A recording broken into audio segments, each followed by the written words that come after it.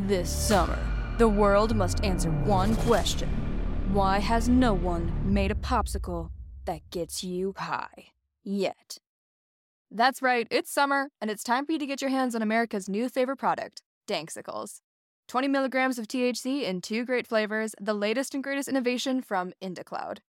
Is IndaCloud the greatest company to come out of America? Maybe. But what we do know for sure is that IndaCloud is the best way to get dispensary-grade cannabis delivered directly to your door, 100% legally. Yes, they ship legally to all states. No medical card needed. Whether it's vapes as big as your head, flowers you won't find in your mom's garden, or of course, popsicles that get you high as...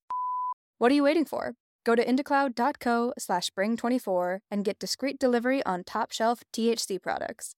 Head over to indacloud.co/spring24. That's co, not com, to snag 30% off your first order.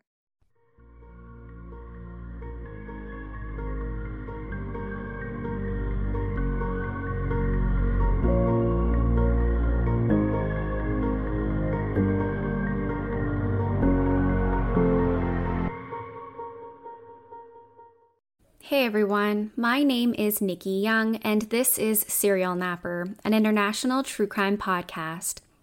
I'm back with another true crime story to lull you to sleep or perhaps to give you nightmares. Most people are familiar with the disappearance of Madeleine McCann, the little girl who went missing from her hotel room while she was enjoying a vacation with her family in Portugal. However, fewer know of Mary Boyle, a 6-year-old little girl who vanished while visiting her grandparents' home in Ireland. She had been playing outside with her twin sister, her big brother, and her cousins when she began to follow her uncle over to the neighbor's house. However, when they reached a patch of field that was waterlogged, Mary turned back home. Within the next 10 minutes, Mary's mother realized that she wasn't with her uncle, and she was no longer playing outside of the home. She was missing, with no trail left behind indicating where she had gone or what may have happened to her. Over the last 46 years, there have been several theories, including that she may have been another victim of a convicted child killer or a local predator. There have also been allegations of interference in the investigation by politicians, which has halted any progress in this case. The mystery of what happened to little Mary Boyle has caused a huge rift in her family, and it remains unsolved to this day. So, let's jump right in. Mary Boyle was born on June 14, 1970, to her parents Anne and Charlie in Birmingham, England. She was an identical twin to Sister Anne, sharing an unbreakable bond that could not be destroyed, even in death or disappearance. Mary also had an older brother named Charlie, who was born just a few years prior to the twins. Mary has been described by her mother as a carefree child who was kind and considerate of others.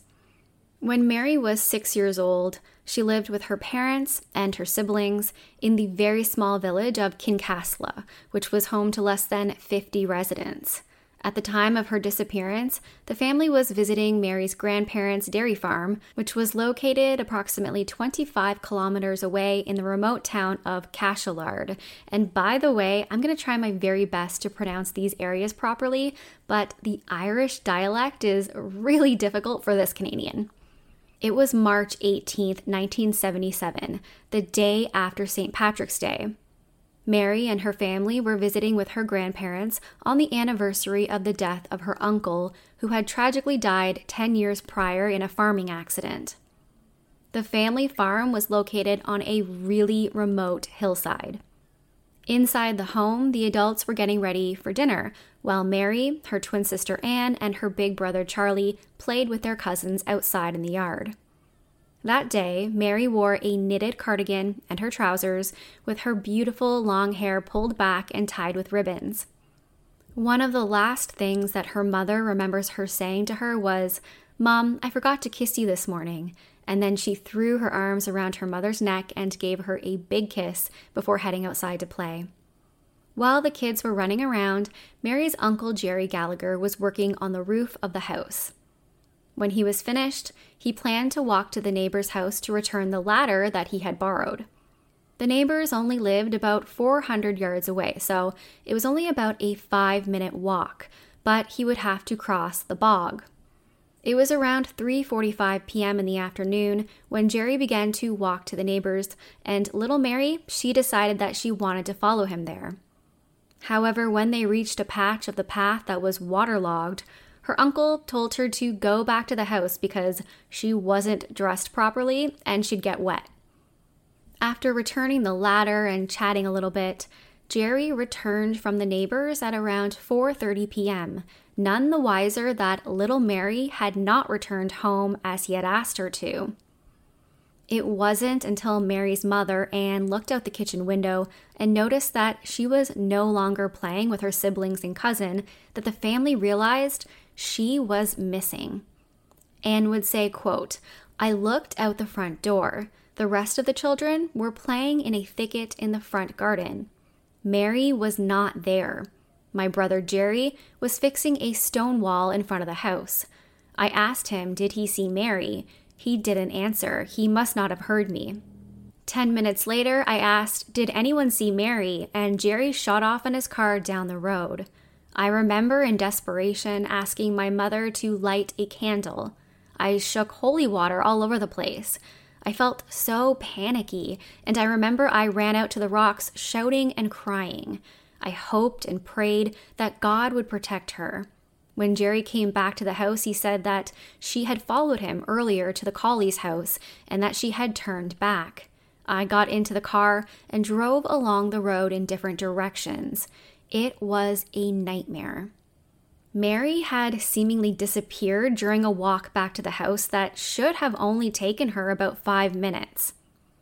What makes this even more strange is just how remote the area surrounding the farm is. Other than a few modest homes in the vicinity, there isn't much else other than bogs and farmland, and there certainly aren't many travelers on the road leading towards the house. Because mobile phones didn't exist at the time, and the family didn't have any phones in the house, they couldn't just call the police to report Mary as missing. The family retraced Mary's steps, which would have been heading toward Loch Comsill. It was there that they flagged down a group of fishermen who were out in a boat to ask them if they could let the police know that Mary Boyle was missing when they went back into the town. In the meantime, the family walked around in the dark, calling out her name and looking everywhere that they could amongst the brush and near the bog, but there was not a single trace of her. It was as if she had never been there at all. They asked the handful of people who were in the area at the time that Mary went missing, and there just so happened to be a local fisherman who claimed that he saw Mary being put into a red car before the car sped away. Unfortunately, this would turn out to be a false sighting. The fisherman, he would later admit that he never actually saw Mary being put in the car, but he did see a red vehicle that he believed looked suspicious. So this tip, it would end up being a dead end. The police would arrive at the farm to take the report and to assist with the search at around 6 p.m. that evening. Word about missing little Mary Boyle spread quickly, and people from the nearby towns drove over to see if they could assist with the search. They began to check any outhouses, any off-buildings that they could find, but no sign of Mary. Over the next few weeks, a helicopter would be deployed, canine units would be used, and a scuba diving team would even check the bodies of water in the area. Mary's family never believed that she ended up in the water because the last time that anyone had saw her, she had been eating a bag of crisps, which she likely still had on her at the time she disappeared. The thought was that if she had gone into the lake, the bag of crisps would have floated to the top, but there was no bag of crisps floating on top of any water. This was a huge search effort, particularly for such a small village, but after weeks and weeks of searching, Mary did not turn up.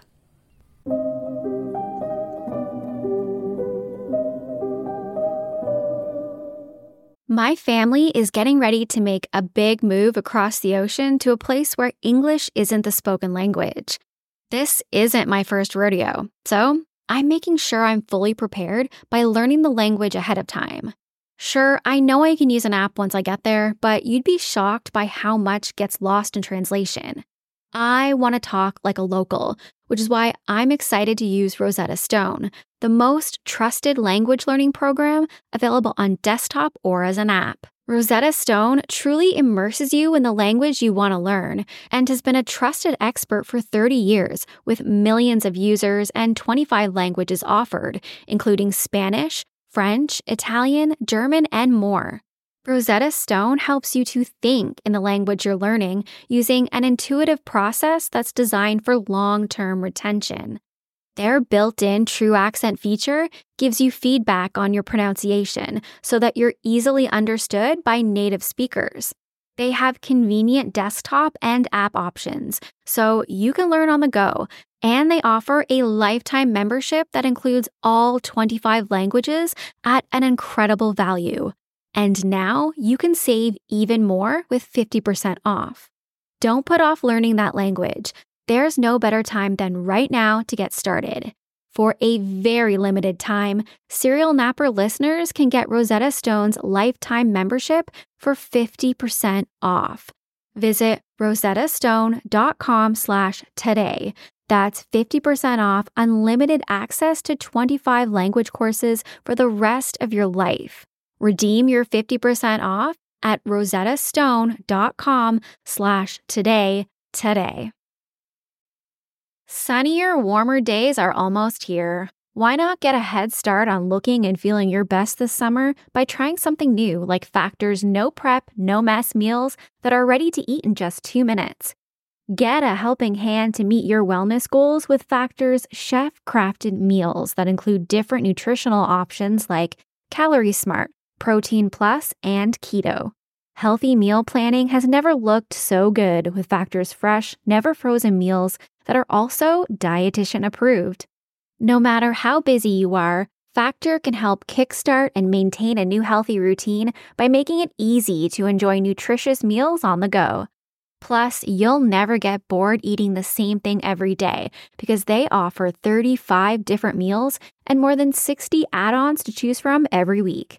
We're talking restaurant-quality meals that feature premium ingredients like filet mignon, shrimp, and blackened salmon because eating healthy doesn't have to be boring.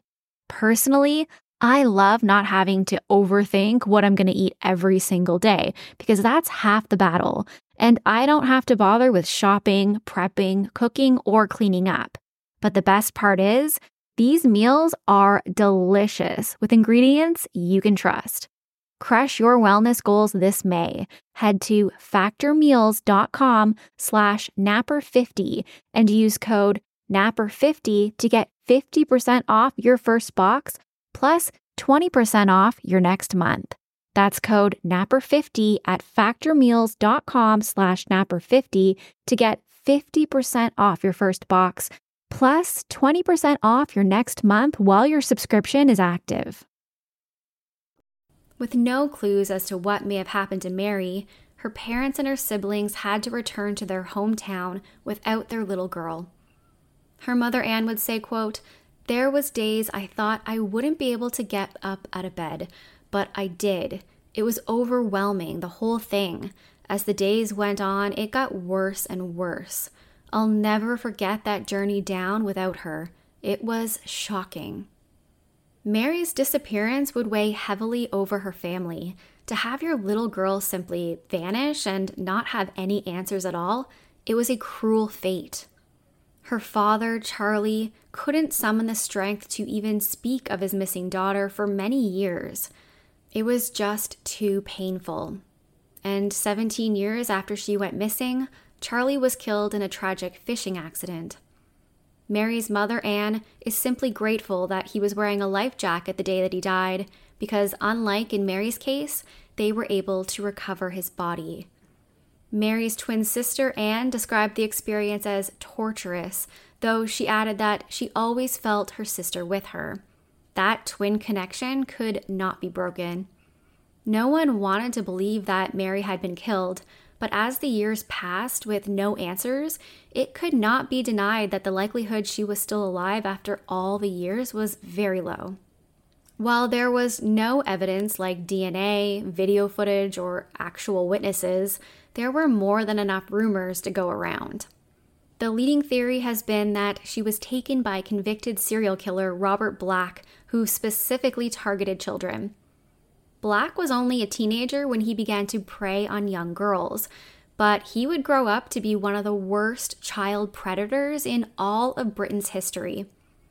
Black worked as a delivery driver, which meant that he did a lot of traveling to places like North Ireland as part of his job. This would give him access to little girls all over the United Kingdom. One of his victims was 9-year-old Jennifer Carty, who went missing in the summer of 1981, 4 years after Mary vanished. Her body would be discovered in an old flax dam a week after she had been taken. She had been sexually assaulted, and Black had tried to set the body on fire to try to destroy any evidence. Unfortunately, it would take 30 years to finally be able to link Black to Jennifer's murder once DNA technology had finally advanced enough. Meaning, Robert Black had a really long time to continue hurting little girls before he was finally caught. In October 2011, Robert Black was sentenced to 25 years in prison for the abduction, rape, and murder of 4 girls who were between 5 and 11 years old. However, he died in January of 2006 behind bars after only serving 5 years, taking any answers he may have held to the grave with him. It was only after Black had been caught for Jennifer's murder that the police would potentially connect him to Mary's disappearance, which unfortunately was just far too late for there to be any remaining evidence. It has been confirmed that, as part of his delivery job, he would have visited areas near the farm and the Boyle family home, so again, she may have been specifically targeted. Besides Robert Black, Jerry Gallagher, Mary's uncle and the last person to see her alive, was also looked at as a possible suspect. This certainly did cause a rift in the family, and opinions were very mixed. Though Jerry was never named specifically, Mary's twin sister Anne has always said that she believed she knew who Mary's killer was, and so did her mother. Anne has alleged that Mary was being sexually abused, and she was killed to hide the crime. In a recent documentary, she would say, quote, "I believe that Mary had a secret, and because Mary was feisty, Mary would have told. So I believe Mary had to be killed to stop her from telling." I've spoken to that person on a number of occasions. But on at least 3 occasions, that person told me that she knew who the person was that murdered Mary. That's right. Someone that was known to me and Mary told me that they knew what had happened to Mary and that they knew the identity of the killer. I was told 77, and I had my own ideas about it. I didn't point a finger, but I had my own thoughts on it, like everybody else had. And somebody very close to Mary in 1980 told me that they knew what happened to Mary and they knew who murdered her. In 1994, that same person told me again, and there was a little bit more added on to it. Publicly, Mary's mother has always denied knowing who killed her daughter, which again has caused a rift in the relationship between her and Mary's twin sister Anne. There were many years that the pair just didn't even communicate. They just did not see eye to eye. Anne would say, quote, "It's very tough. I should be able to talk to my mother, but at the minute, I can't. A few people have tried to patch us up, but it's not happening at the minute." Sadly, this happens a lot in families where there is a missing person and just no answers. They begin to kind of point the finger at each other and wonder if someone is hiding something or protecting someone. Jerry Gallagher died just this past year after a brief illness, but he has never claimed to know what happened to Mary or to have been involved in her disappearance. Many believe that he took the answers with him to the grave, just like Robert Black. After reading the news of his passing, those who believed he was guilty of something flocked to Facebook to share their sentiments. One user wrote, "I am fuming that he didn't have to face justice on earth or reveal where Mary is." Another wrote, "If he knew something, I hope he left a note. If he was guilty, God will be the judge now." And then there is the theory that an unnamed local man was behind Mary's disappearance and ultimate murder. This man was questioned by the police back in 1977 when Mary first vanished, though his name has never been released.